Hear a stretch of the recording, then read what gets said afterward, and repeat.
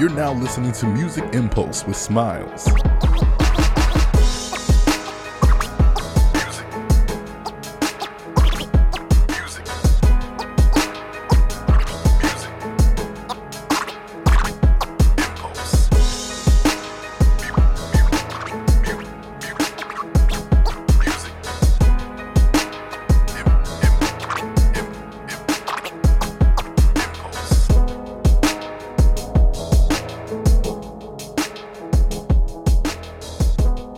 Y'all, it's your boy Smiles, and we back for another episode of the Music Impulse. On this very special episode, I told y'all I want to do like a fatherhood episode, so I had to highlight one guy who I think is a great father, great businessman, just great man in general.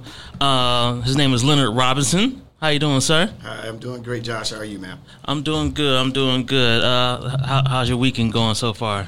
Hey, man, I have to admit, man, the weather's nice. I went and got a workout done, and it can't get any better. No rain. yeah, I was like, it's definitely been hot these last few days. Summer's here in Dallas. Absolutely. Yeah, but definitely want to bring you in, talk about your book, Hill, your business, Robinson International, and everything. But first off, just let us know a little bit about Leonard Robinson. I know you're from Louisiana and all that, so give us a little bit about who you are. Louisiana, born and raised. I come from a large family. I'm the youngest of 10. And I've got a great family foundation. My parents have just truly been my role models in everything I've done and we've lived through. I have 3 beautiful kids. They're all adults. They're scattered out throughout the country. And, again, they're my pride and joy, and they just make me a better dad and make me a better man. And just my belief in God, just looking at that as being the number one factor that's the balance of my life. So.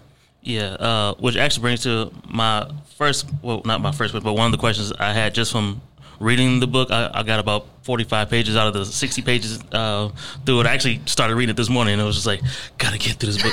So first off, I gotta say, I love how like each chapter is really like only like 1 or 2 pages. So yeah. It's like you get straight to the point. You give your example, and it's like, there, boom, we out. Right.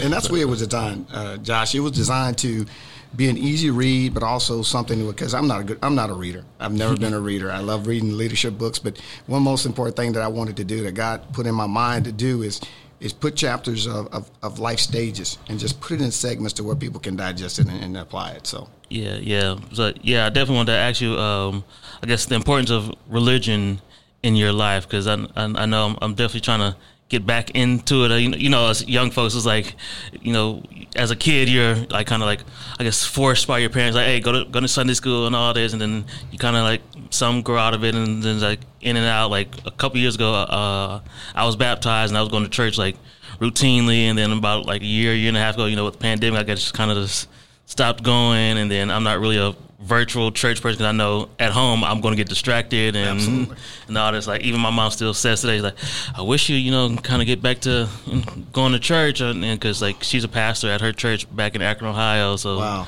So it's just like, I'm like, yeah, I know. It's just like, but I'd rather just kind of just sleep in, because I know if I pull up my phone and watch it, because they're not letting people in, because I go to Friendship West. Absolutely. It's like, I know myself, I'm not going to really fully pay attention by watching them on Facebook or Instagram Live. Is like, I need to be there in person to focused on it, captivated. Yeah. So, but I guess just speak on about your, I guess, the importance of religion in your life, because I definitely noticed that throughout the book so far. Man, religion is my key. Again, Josh, I was just like you, man. I was your age, and I was raised in a church. My mother dragged me to church, Sunday school, all that kind of good stuff. And like I said, even through life, man, I had a relationship with God, but let me take that back. I knew who God was, but I didn't have a relationship. And there's a difference. There's a difference when you know of someone, but when you feel of someone and that person becomes you in that relationship, it's a very, it's an individual thing. And I think once, you get settled in your life, and I mean, you still got plenty of time, and God is blessing you. I can see just with what you're doing, and obviously, how God is just giving you the mindset to do these type of things. Relationship to me, man, is just having that relation. My relationship with God is all about the connection, about me allowing God to guide me through life instead of Leonard guiding through life. you know, and it's just submitting to him. Yeah, because I know it was a part in your book where you mentioned, hey, yeah, I was doing all these things and, you know, getting all these rewards and being successful, but, you know, what about God? I wasn't thanking God for all this stuff. It was like, it's not just my hard work. It was all because of God. I got to thank God. So absolutely, it was. I've been blessed to have some amazing opportunities in my life and employment and going to different places. I mean, I in my young time, out of 50 states, I think I've gone to well over 40. Oh wow! I've worked for Fortune 500 companies, and again, this was when I was your age, Josh, and I thought it was all about me. This had, you know, I didn't put God first. I thought all my accolades and my accomplishments and my achievements in life, it came from me just, you know, getting it in and working hard. Mm-hmm. But at the end of the day, man, it came to realization that, you know, God is much bigger than anything else in this world, and I didn't give him that honor, and I didn't give him that praise. And even when you climb to the top, you fall. And I fell, you know, went through a lot of different life challenges, and God brought me back because of that relationship.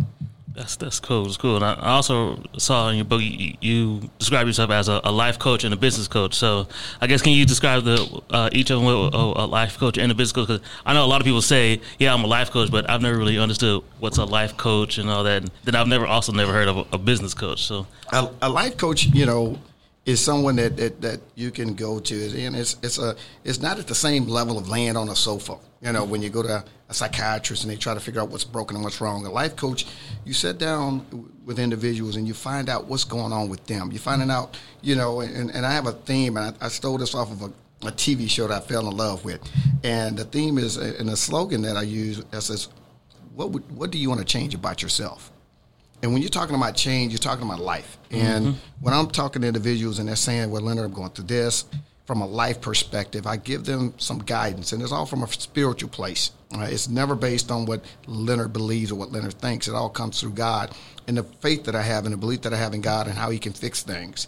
So we sat down, we do sessions, I put them on a plan. We go through, you know, a trip through life of scenarios that they've been challenged with. And then I switch gears when I go to the business.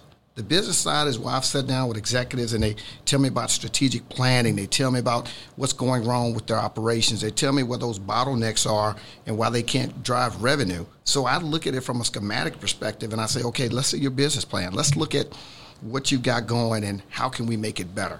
And rather that be from restructuring certain things from an employment perspective or looking at process improvements, I try to give them the benefit of the doubt that obviously you don't know, because if you did, you change it. Yeah. So, you know, and never to discredit or make anybody feel less of themselves, but just to let them know that, hey, look, you do have options, you know, in a business perspective and also in life. So God just kind of, you know, guided me to that and actually brought me to my book, Heal. So it's all just inclusive, ties all in together.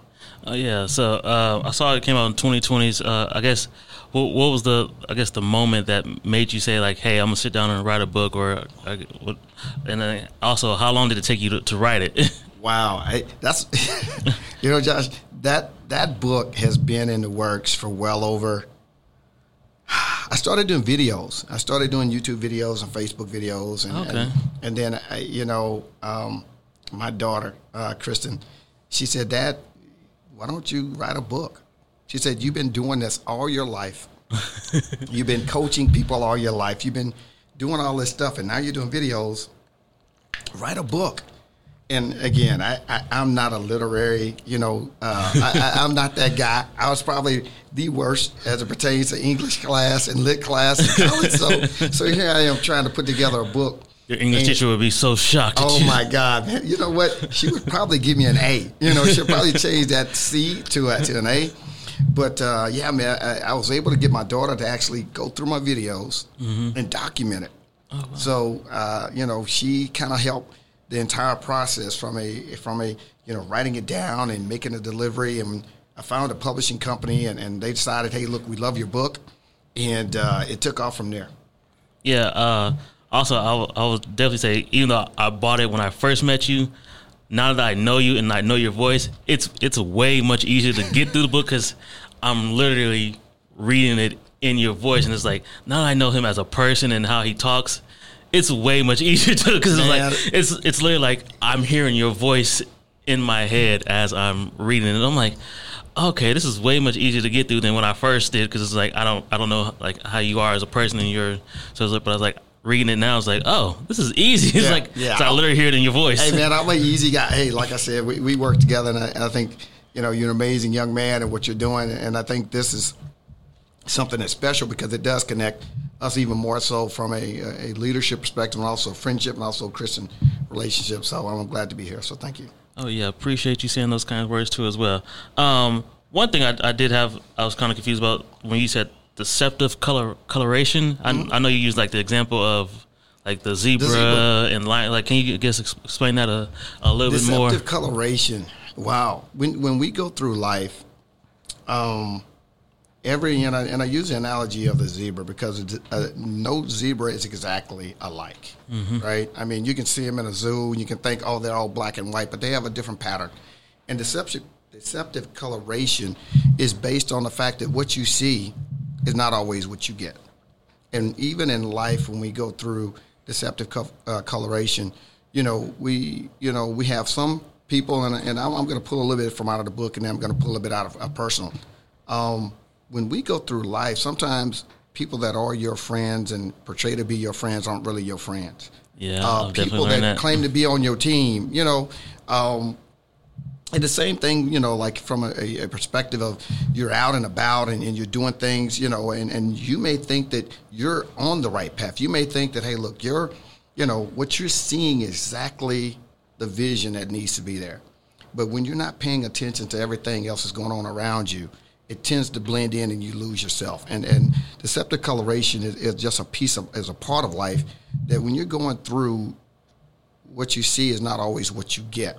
And you have to be focused on your life, and you have to be focused on what your vision is and not anybody else's vision. Sometimes we adopt other people's visions and other people's dreams. You hear your best friend say, "Oh man, I'm gonna go to Paris one of these days." Next thing you know, you're plugging it in your mind saying, "I want to go to Paris. I want to go to Paris one of these days." But that's really not what you wanted. Yeah. You got caught into the nice drama and a nice feel of saying that, but sometimes we have to sit back and we have to look at what we really want in life, and that's what deceptive coloration is about. It's about making sure that it's the right thing for you. I use the term of the zebra because when the zebra's out in the wild, one thing that throws off the predators is the fact that their colors kind of blend, and as they're running, it distracts the other individual. And when you've got so many things going on, that's what that distraction's all about. And it's designed to confuse anything around you. So you have to be very focused on when you look at certain things and how you look at life. Okay, cool. Yeah, definitely. You mentioned about your motivation behind the book. I know you said it's also part of a series. So I guess what's next in this series? Hey, that's another book, Josh. There's definitely another book. It's in the works right now. I didn't realize that it took so much time to write a book. And I asked myself, I wanted to release. Actually, I wanted to originally release this book several years back, and it just became to a point to where, I got demotivated. I kind of got taken back by saying, no, it's not going to work. It's, I don't want to go through all this. The book has to be 500 pages. It has to be this. And I just took a step back away from myself. And I said, God, whatever you want me to do, I'll do. And I put together, my book, which I thought was going to be bigger, but obviously it's a perfect size because, like, again, I'm not a very avid reader, but the book 2 is really going to stem from some of the same processes, but it's going to come from a different angle. I truly believe that, Heal is just a beginning piece of not only going through the pandemic, but how do we look at things in totality? Heal is not only just a part of reality, but it's a part of getting better. So I want my books to continue to just create a better emotional feel, a better connection with God, a better self, heal to where you're right now during what this pandemic is doing to us right now. We're cooped up in homes, we're restricted from doing certain things. Now it's opening back up, but how do you move forward, right? How do we make sure that what we're doing is the right thing to prevent this from ever happening again? And I know we can't control it, but what can we do to start looking at handling it a little bit better than we did already?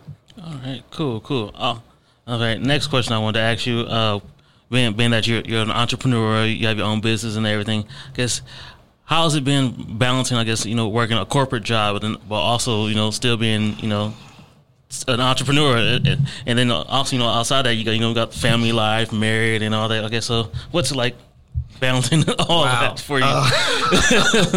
Hey, Josh, it's in most situations you would think that it's kind of crazy. But it's actually, I won't say it's totally balanced. I think once I prioritize what I really want to do, and obviously, my corporate position is definitely going to be number one because I'm 100% committed. So I find ways to navigate my business in between that time, coming home late after night, after work, and then doing it on weekends, whatever projects I can put together, business network, mixers that I'm doing on Fridays, and getting more involved with community involvement. Everything seems to just fit in. So right now, I'm not too overly overwhelmed with everything right now, but I can tell you, what we're doing right now with season opening up, it's going to be kind of crazy, but so far so good. Everything is pretty well balanced. Also, I guess, when did you say you wanted to become an entrepreneur or like start doing like this type of stuff? What was, I guess, do you remember the first thing that made you like say you wanted to do like your own business outside of the corporate life?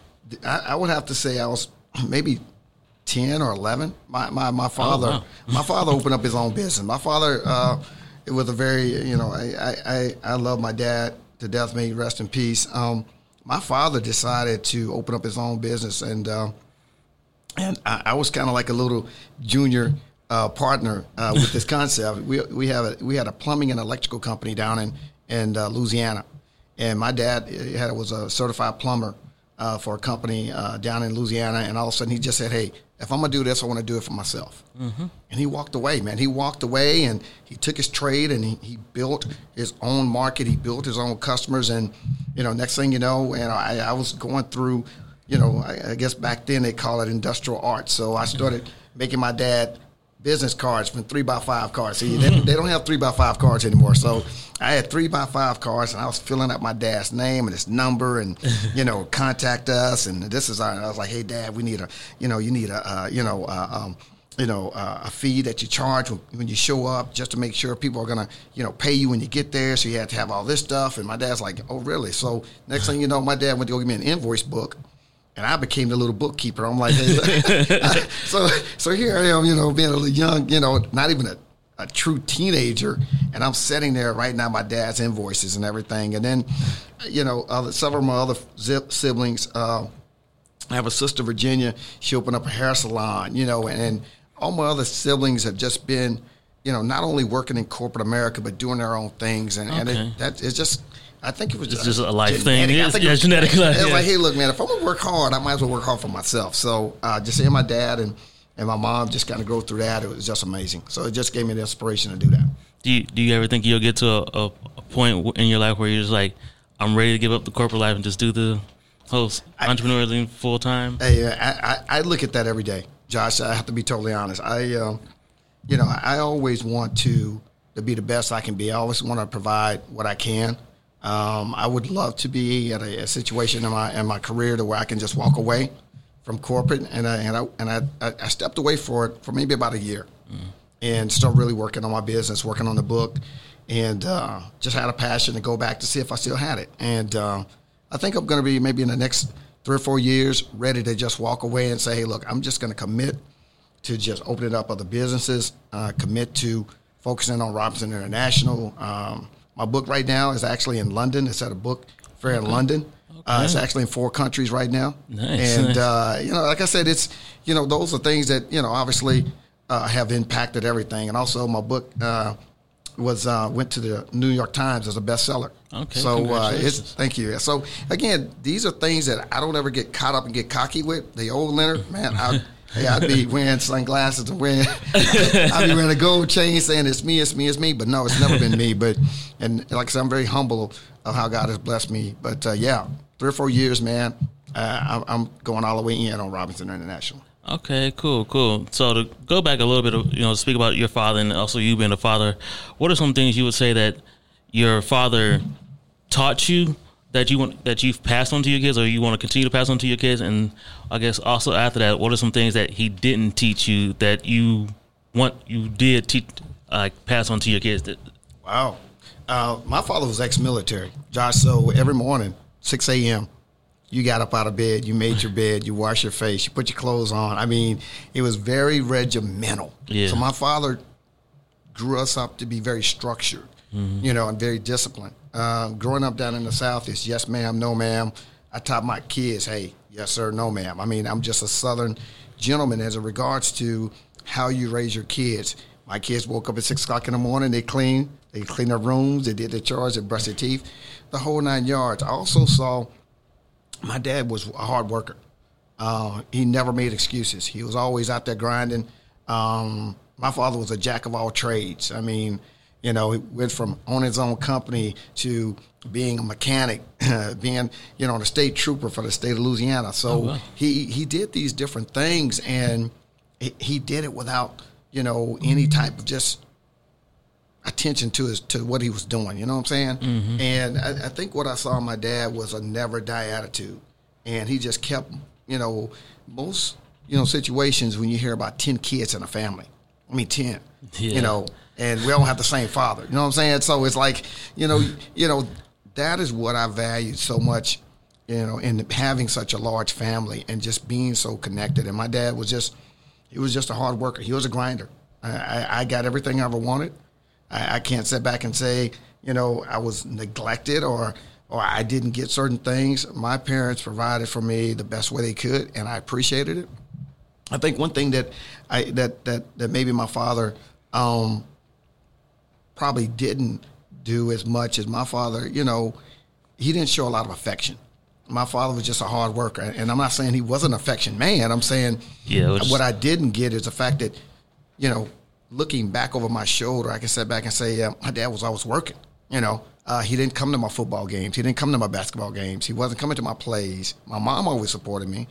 But what I wanted to do different is I wanted to be better in reference to supporting my kids and being available. And then as my kids were younger, me working and grinding and doing corporate America, I traveled a lot. I missed some of those things. So I had to look back over my shoulder and said, I don't want my kids not to know that I don't, I wanted to support them in their plays and activities and things like that. So I learned that from my dad of the things that he wasn't able to do. I wanted to make sure I was more connected.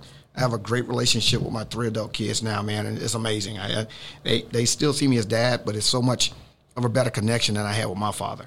Yeah, that's what I've definitely noticed just talking to, like, friends and stuff like that and other people, like, like your generation before that, like, a lot of fathers were just like that. It's like, no, my dad wasn't bad. It's just, just wasn't there. Yeah. Or, like, wasn't the type to say, like, I love you. It's not like he didn't love me. It was like, that's just how, like, a lot of men just were. It's a tough thing, man. And I tell my kids I love them every time I get to talk to them. And my kids actually still reach out to me once a week and say, hey, Dad, how you doing? I love you. And then I even got them to the point to where I started encouraging them to say, hey, God, hey, how's your day going, Dad? Mm-hmm. Because instead of saying, hey, Dad, where the money's at, ask me how I'm doing. So it kind of changed the dynamics of our conversations. But again, man, I tell my kids I love them every day. So yeah, and I know with my dad and even my mom, I tell people, yeah, I feel like I have a better relationship with my parents now as an adult, because as an adult, still having questions and trying to figure things, like I call them like, okay, I just have a question, I need to figure this out, or this is the issue going on, I just need like some advice just to talk to, and then like even just talk to my dad, how like he's gotten in and he's just like, hey, he takes like come to see us in Dallas a whole lot. He's like, hey, yeah, any chance I can to come see my kids and my grandkids, absolutely, I'm gonna do it. Yeah. It's just like, he's like, hey, time is short, and he was like, you never know what could happen. He was like, so I take this time to be with my kids and my grandkids. Absolutely. Way more valuable now, because again, he's one of those workaholics like my sister, and people say, they're like, yeah, you get that, how you work so hard, you get that from Dad. Yeah. Hey, man, and you know what, and just to hear you say the fact that your relationship, with your parents, as an adult, and I think that's one of the biggest bridges that you can build. As parents get older, they see their kids mature, and they respect them a lot more when they see them out there doing those great things. So tribute to you and your parents and the connection y'all have. Yeah, it's like, and even though like my parents were together, one thing my dad always said, he's like, make sure you call your mom every week. talk to your mom every week. Really? He was like, if you don't, like, you ain't got to talk to me, like, all the time. But he was like, that's one thing, because he said, because his mom, my grandmother, died before I was born. Oh, sorry. He was like, that's one of the things. He was like, call your mom every week. So that's what I do. I talk to my mom at least once a week. He was like, yeah, I feel like at least your son, or like, he's like, pretty much both kids say that, but especially son.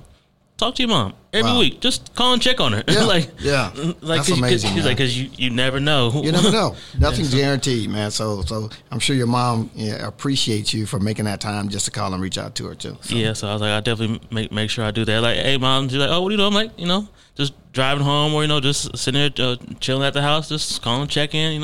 How's everything going? Yeah, we always want to know how our kids are doing, and then it's even better when we don't have to track you guys down, and you guys reach out to us. So that's a blessing right there too. Yeah, because I definitely remember times in college. It was like when I'd see her call, I'm like, oh yeah, I'll call her back in a minute, and then like a day or two later, like, oh yeah, I never did. Yeah. Call her back. Hey, Josh, we never forget, okay? We don't forget when you don't call us back. 'Cause now, next time we do talk, I called you 2 days ago. Why didn't you call me back? Yeah, because it's like, being young in college, like, oh, yeah, I'll get to that in a minute. That's good stuff. But yeah, it's like, I definitely consider that more valuable now, because especially I have to talk to my dad about different stuff. Like, yeah, because, time is invaluable. You never know. It is. Yes. You never know. Mm-hmm. I guess so. I would say, with different parents, I've noticed they say that being a parent teaches you different things. I guess, what are some things that fatherhood taught you? Is there any things that your different kids taught you individually, or is it like something in general that just fatherhood in general taught you? Fatherhood has taught me. It's scary. When I had my first child, Kristen, I was 26 years old. Man, I didn't know how to be a dad. I was overprotective. Because it's when you don't know. I mean, I think the biggest fear that you have as a parent is that you don't want to make a mistake, and I think young parents or whatever, at whatever age you have kids, when you love your kids, you want to make sure they're well protected, and you'll do whatever's necessary. I think one thing that I learned through my kids, it's okay that you don't know, but if you don't challenge yourself to know, that's the biggest disappointment. And my kids kind of helped me along the way. I had a great support system, my first child, and and their mom was just amazing in reference to the nurturing and being there and knowing what to do a little bit better than I did. But it helped me become a better man. I was kind of like the guy in the circus on the trapeze, man. I was a risk taker. I had the motorcycles. I mean, I was with a motorcycle gang or a club in Kansas City, and these guys were called the Night Riders, man. And you go down the interstate, 120, 130 miles an hour, man. Ooh. I mean, I was that guy, and I have to admit, I was that guy.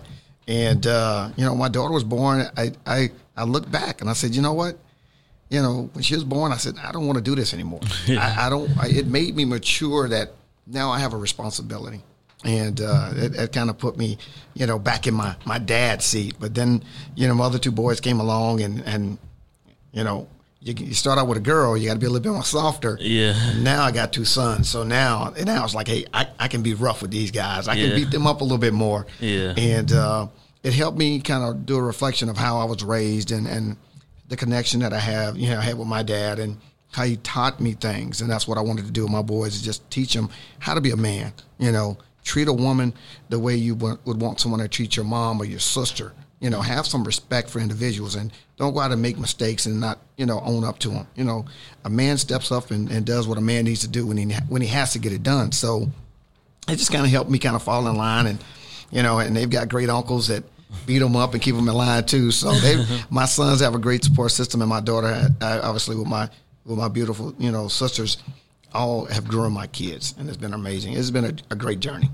Okay, that's cool. That's definitely dope. Also, I thought this week I heard on a different podcast, kind of dealing with that, is the aspect of listening to those who came before you, being a cheat code about just life. They're saying like how talking to older people is a cheat code, because even if you're not like listening to what they're actually saying, like doing what they're saying, mm-hmm. but you can actually take what they're saying and use it to better your life, even if it's what they're saying is bad or good. You can use like, okay, I don't want to do that. I'm going to use. So I guess, is there anything just in your life that you've learned from older folks that you like that has impacted your life? Josh, man, everything I've gone through.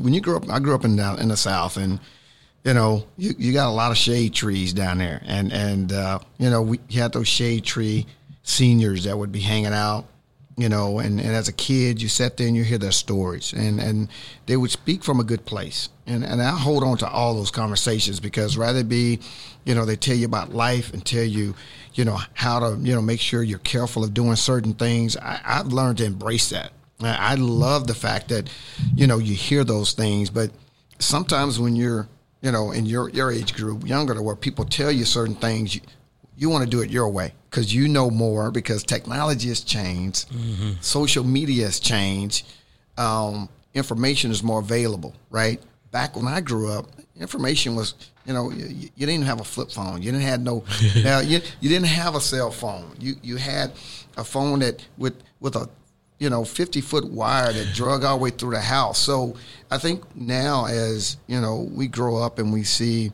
our seniors and the people that are more advanced in life that have tried to teach us certain things, we don't listen as much because we have these other resources available. But I'll be the first one to tell you, I'd much rather sit in front of somebody that has some, you know, some seasonality and someone that has gone through some things, so I could kind of get a better snapshot. Because it's not, you won't find it on, you know, on Google. You know, you won't go to Yahoo and find it. But a lot of people have a lot of great life experiences that I've applied, you know, in my life and business. And I've had some amazing mentors that have just, you know, grabbed me by the hand and just kind of pushed me in the direction I'm in right now. Yeah, because I know just when I heard it the other day, I thought about how I just love having conversations with older people, because it made me think of a conversation I had with someone just randomly at I went to the Martin Luther King march a couple years ago, and just one of the guys I met randomly, he said it to me, he was like, yeah, I was going to the church when they had the Alabama church bombing. He was like, I went to that church. Wow. He was like, I was there, and I was just like, wow. And then he started going on to about how like that impacted his life, and like how he works with Big Brothers Big Sisters, and it's just like how like being a mentor even now, years later, how he still is involved with Big Brothers Big Sisters all these years later. And how that was just like, wow, that was like a great conversation. Like I learned a history lesson just from randomly just talking to him, having a conversation. I was like, you are a part of history that I've heard about, and it's like you're not in the books or anything. He was just like, he was like, I went to the church. I was in that church when the church bombing is. And that's amazing. It's like I walked with Martin and those and stuff, and I was just like, wow. So it's just like, that's why I love like conversations with older folks, because you can always learn something. Absolutely. Next thing I want to kind of switch a little bit, some sports talk. Want to make kind of a hard turn for some sports talk, because last week talking about LeBron James and Michael Jordan. So this is the easy one, Josh. Go ahead, bring it, man. Basically, just one, how are you feeling about the playoffs right now with everybody that's still in there? Was it like the Suns, the Nets, Denver, and all them? I have to admit, I haven't been heavily involved with the NBA because my Golden State Warriors aren't in it, so it's kind of tough for me to watch when my team is not playing. But I and not that I hate LeBron, I'm just happy that the Lakers aren't there. Because again, I mean, I hope that the Clippers can do a turnaround. I mean, they won last night, which was great. I think the Phoenix Suns are just that miracle team, man. I never would have thought in a million years that the Suns would be dominating the way they are right now. Yeah. They just knocking it out. Utah. Yeah, game for us today. Man, Utah is playing tough. I mean, they having breakout players that are just doing some crazy things,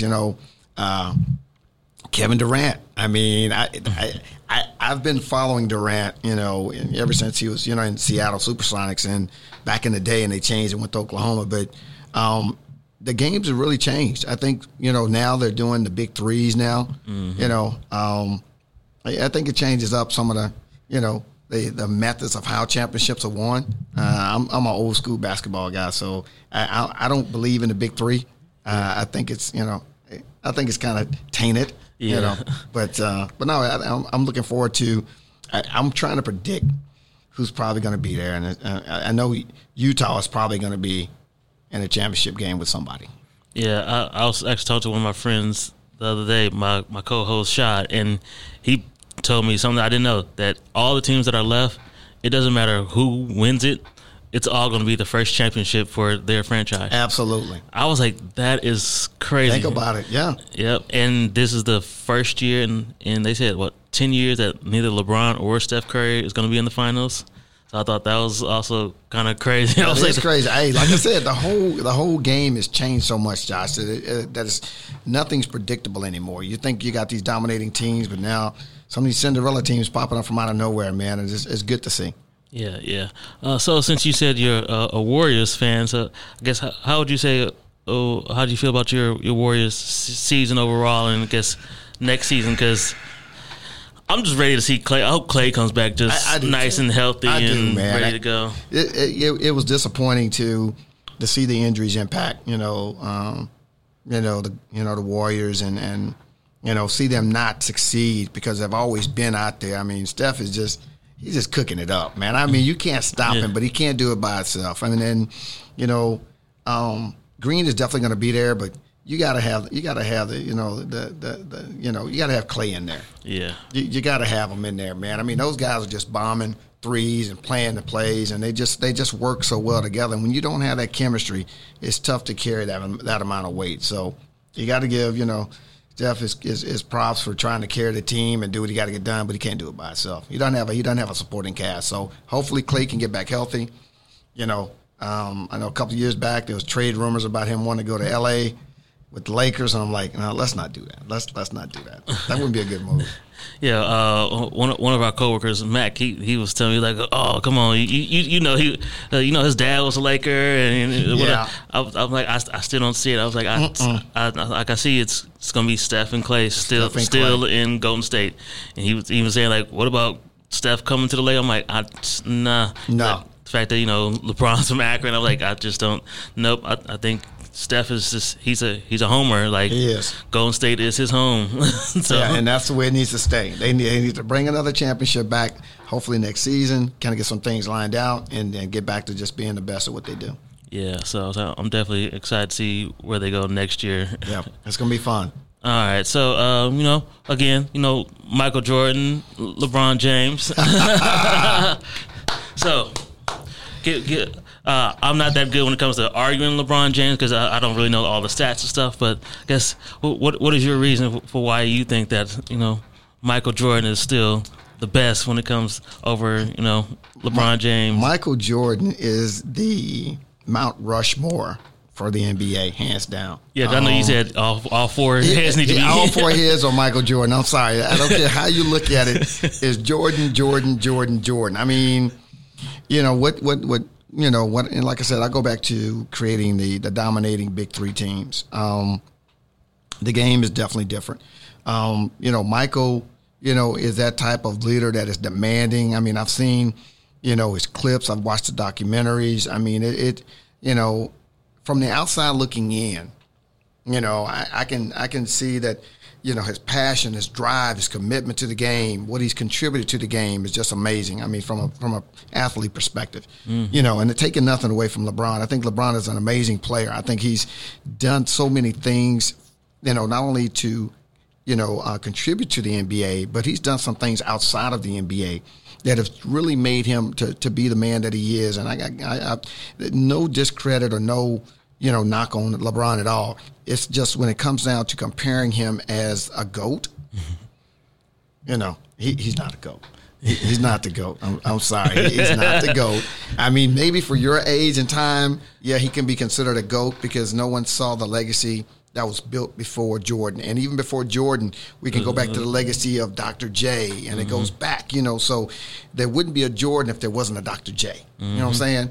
So there wouldn't be a LeBron without a Michael Jordan. Yep. So it takes we those wouldn't have leaps. Kobe without Jordan. Yeah, thank you. Now that's a different subject. Talk about the Mamba. I mean, now if there's ever a number 2 to go on the NBA Mount Rushmore, it would have to be the Mamba. You know, I mean, the finesse, the way he mimicked Jordan, the way he played, you know, with such style, and he was just like a ballet with a basketball, man. I mean, these two guys had that type of play that you can truly call showtime. You know, so that's what I see as the GOAT, man. Yeah, that's why I just tell people. I'm like, hey, I'm from the same hometown as LeBron. That's really just where my argument ends right there. And I'm like, yeah, he cries a little bit, you know, in the flopping. I'm not even going down that road, man. But I was trying to be nice. I was trying to not go down that negative road. But I just tell people, I'm like, I'm a homer. I was like, Akron, Ohio. I was like, Wow. I'm one of those guys. When he left Cleveland to go to Miami, I packed my bags. We went to Miami too. Wow. So you followed him, huh? Yeah. When he said, "Oh, we headed back to the cold," I was like, "Man, I don't wanted to, but I guess we headed back to the cold." Wow. And then he said, "Hey, we're going to LA." I was like, "All right, let me get this purple and gold. Let me start looking on the internet for some purple and gold." So people like, "What? You not a real Laker?" I'm like, "No." I was like, "I'm admitted. I'm the captain. I'm the president of the LeBron James bandwagon club." Hey, there you go, man. I don't care. I was like, I've had other players that I've liked. Shaq growing up was my guy. Right. You know, when he was in Orlando, and then when he went to the Lakers, I loved it. I was one of those guys that when him and Kobe split up, I was like, oh, I don't like that Kobe guy. Yeah. Forget him. Look at you. So I was like, for some years, I was like, oh, I can't stand Kobe. He was like, I can't believe he did that to the Diesel like that. Hey, come on, man. Hey, it's the Mamba. But yeah, I was like, you know, I'm a LeBron guy. I'm just trying to, you know, see who else is I'm gonna like after, you know, he finally hangs he's a up. great player, man. I mean, take nothing away from him. An amazing player, and just mammoth, man. I mean, you know, you see guys that size out there, you know, with a basketball and doing what they're doing is just amazing. So great player, man.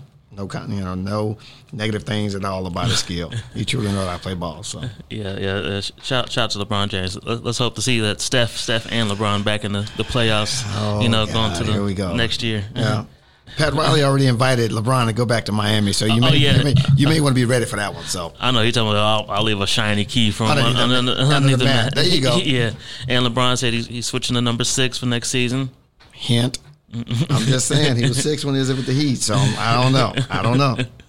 I just need my guy AD just to stay healthy, and you know. Oh, come on, man. Hey, we're gonna wrap him up with Band-Aids, okay? Before he even plays, make sure wrap up with Band-Aids. We're gonna mummify him so he don't get broken up inside. So yeah, I was like, every game was just like, come on, man, I need you to stand up straight. Yeah, for once. Yeah.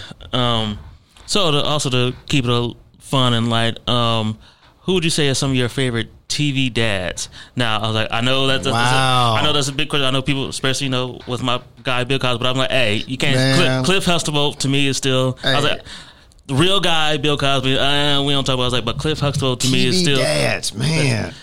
And I'll also say Uncle Phil is my second one.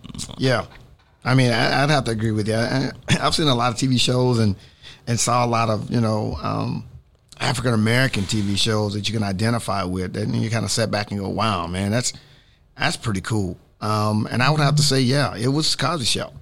I mean, you actually saw another side of you know, African Americans that have been successful, and you kind of look at the comedy behind it, and you look at, you know, what they, you know, present to you on television, and it gives you that reflection of, hey, look, it's not a negative thing. It's a reinforcement of, hey, loving your kids and being, you know, having fun with them, but at the same time growing both within a household with a very strong mom and dad. So yeah, I love Bill Cosby, man. I mean, Cliff Huxtable, Dr. Huxtable. I mean, but I think that was very strong. I mean, and I agree with you. You know, Fresh Prince, you know, Uncle Phil, you know, he had that, you know, heart to heart, you know, he had that commitment of protection, but at the same time had that, you know, soft side to where, you know, he showed you that he was, you know, not only, you know, a provider, but a good father figure, the kind of guy just got the whole crew, especially with Will Smith, man.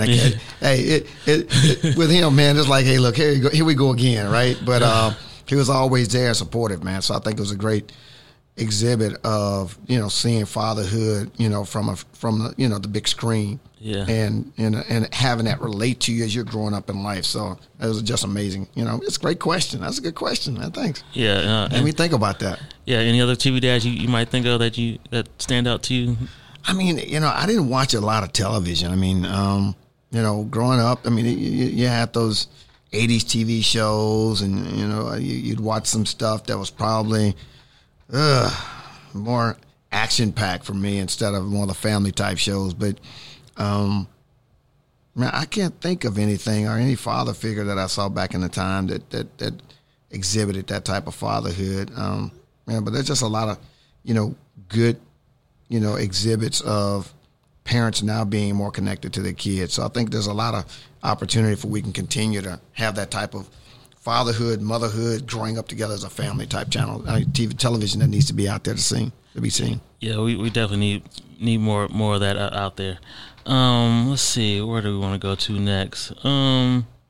Okay, since this is the Music Impulse, I would say, is there any certain artists or songs that you made sure that you taught your kids growing up about, that you was like, hey, you need to know about like these 3 artists, or like any certain songs you were like, I need you to know this song? Well, I can tell you right now, all my kids know James Brown. I mean, hey, they gonna hear it from me. I act it out. My kids know that I'm a James Brown fanatic. I mean, just the energy. Will be one, Prince. And not exactly in all these orders, right? Yeah. But Prince. I actually had breakfast with Prince. Wow. Yeah, it was hey, true story, man. And it's just like Dave Chappelle said. I was invited to a concert. A very close friend of mine was, at a Prince concert, right there on the stage. It was amazing, atmosphere and time we had. Got invited to go to breakfast with Prince. Oh, wow. That's amazing. And we had pancakes. I'm telling you, it was just like Dave Chappelle said. On real truth, man. One thing in life. And we sat there, man, and very humble, individual. And so, and it was even before I had that opportunity to personally, meet Prince. And then the last one would be, my kids grew up with Michael Jackson. I mean, those 3 icons were just something that my kids now see and hear through my life, and how, they were growing up, that where I'm sure if you ask them about what's, one of their favorite Prince songs or James Brown songs, they'll know it. You say Michael Jackson, they're going to know it. Yeah. But yeah, those were, moments that I connected with my kids, to where I shared with them music that I liked. And, obviously they have their own, likes of their own, but they all kind of fall in line with those 3. They're like, hey, which artist is your dad? No, they don't say those 3. Oh, man, they going to tell you James Brown in a heartbeat, man. They going to tell you any James Brown song is my dad's song, because I'll get out there and I'll be doing the moves. I can't do the splits anymore, okay? But I can slide, Okay, I can do a little slide, You give me some, talcum powder in my shoes, and I'm sliding across the floor, man. Okay, all right. Next question: what is a song that reminds you of your childhood? Man, a song that most reminds me of my childhood would have to be a gospel song. And it was called Soon and Very Soon We're Going to See the King. And that song stuck with me for many, many years, Josh. I was at a revival, and I heard that song, man. It was just so inspiring to me that it's always kind of stuck with me. It's always given me that soft spot in my heart where I heard that song, and it's just so connected to where I am right now, and how thankful I am that I have God in my life. Cool. That's awesome. That's awesome. Yeah. Well, that was kind of pretty much all I had for you. If you want to give like the folks, way they can contact you or whatever, to get your book and follow your movements. I am on Facebook under Leonard T. Robinson. I also have an Instagram at Robinson_International. And I have a Twitter account as well. And you can go to my websites. I have 2 different websites right now. I have a website for my life coach, which is Robinson, ROBINSON, INTNATION, and that's for my life coach. And the same address at www.robinsonnlcbd.com. That's my CBD products that I also have available. And like I said, those two websites are definitely, my motivation for healing, both from a connectivity with working with individuals, but the CBD part is to help others have alternatives other than taking prescribed medication. That's really what I kind of got into the CBD, is just doing the research and giving people an opportunity to have a natural heal. And that's all what CBD does. It's, it's a natural healing that allows an individual to recoup from a balance perspective, from a pain relief to anxiety, depression, the whole 9 yards. So, and that was really the big piece of my concept of heal, is giving that back and offering some alternatives for people to do different things with their life. Yeah, cool. Yeah, like I said, I definitely ran through this book for about 45 pages of it so far just this morning. So I'm glad you're enjoying it, man. Definitely an easy read, and I suggest everybody check it out. So again, thank you for coming through and doing the show. I hope you have a good rest of your day, and I'll see you at work. Thanks for having me, Josh. Thanks so much. All right, it's your boy Smiles, and this has been another episode of the Music Impulse, and we are out.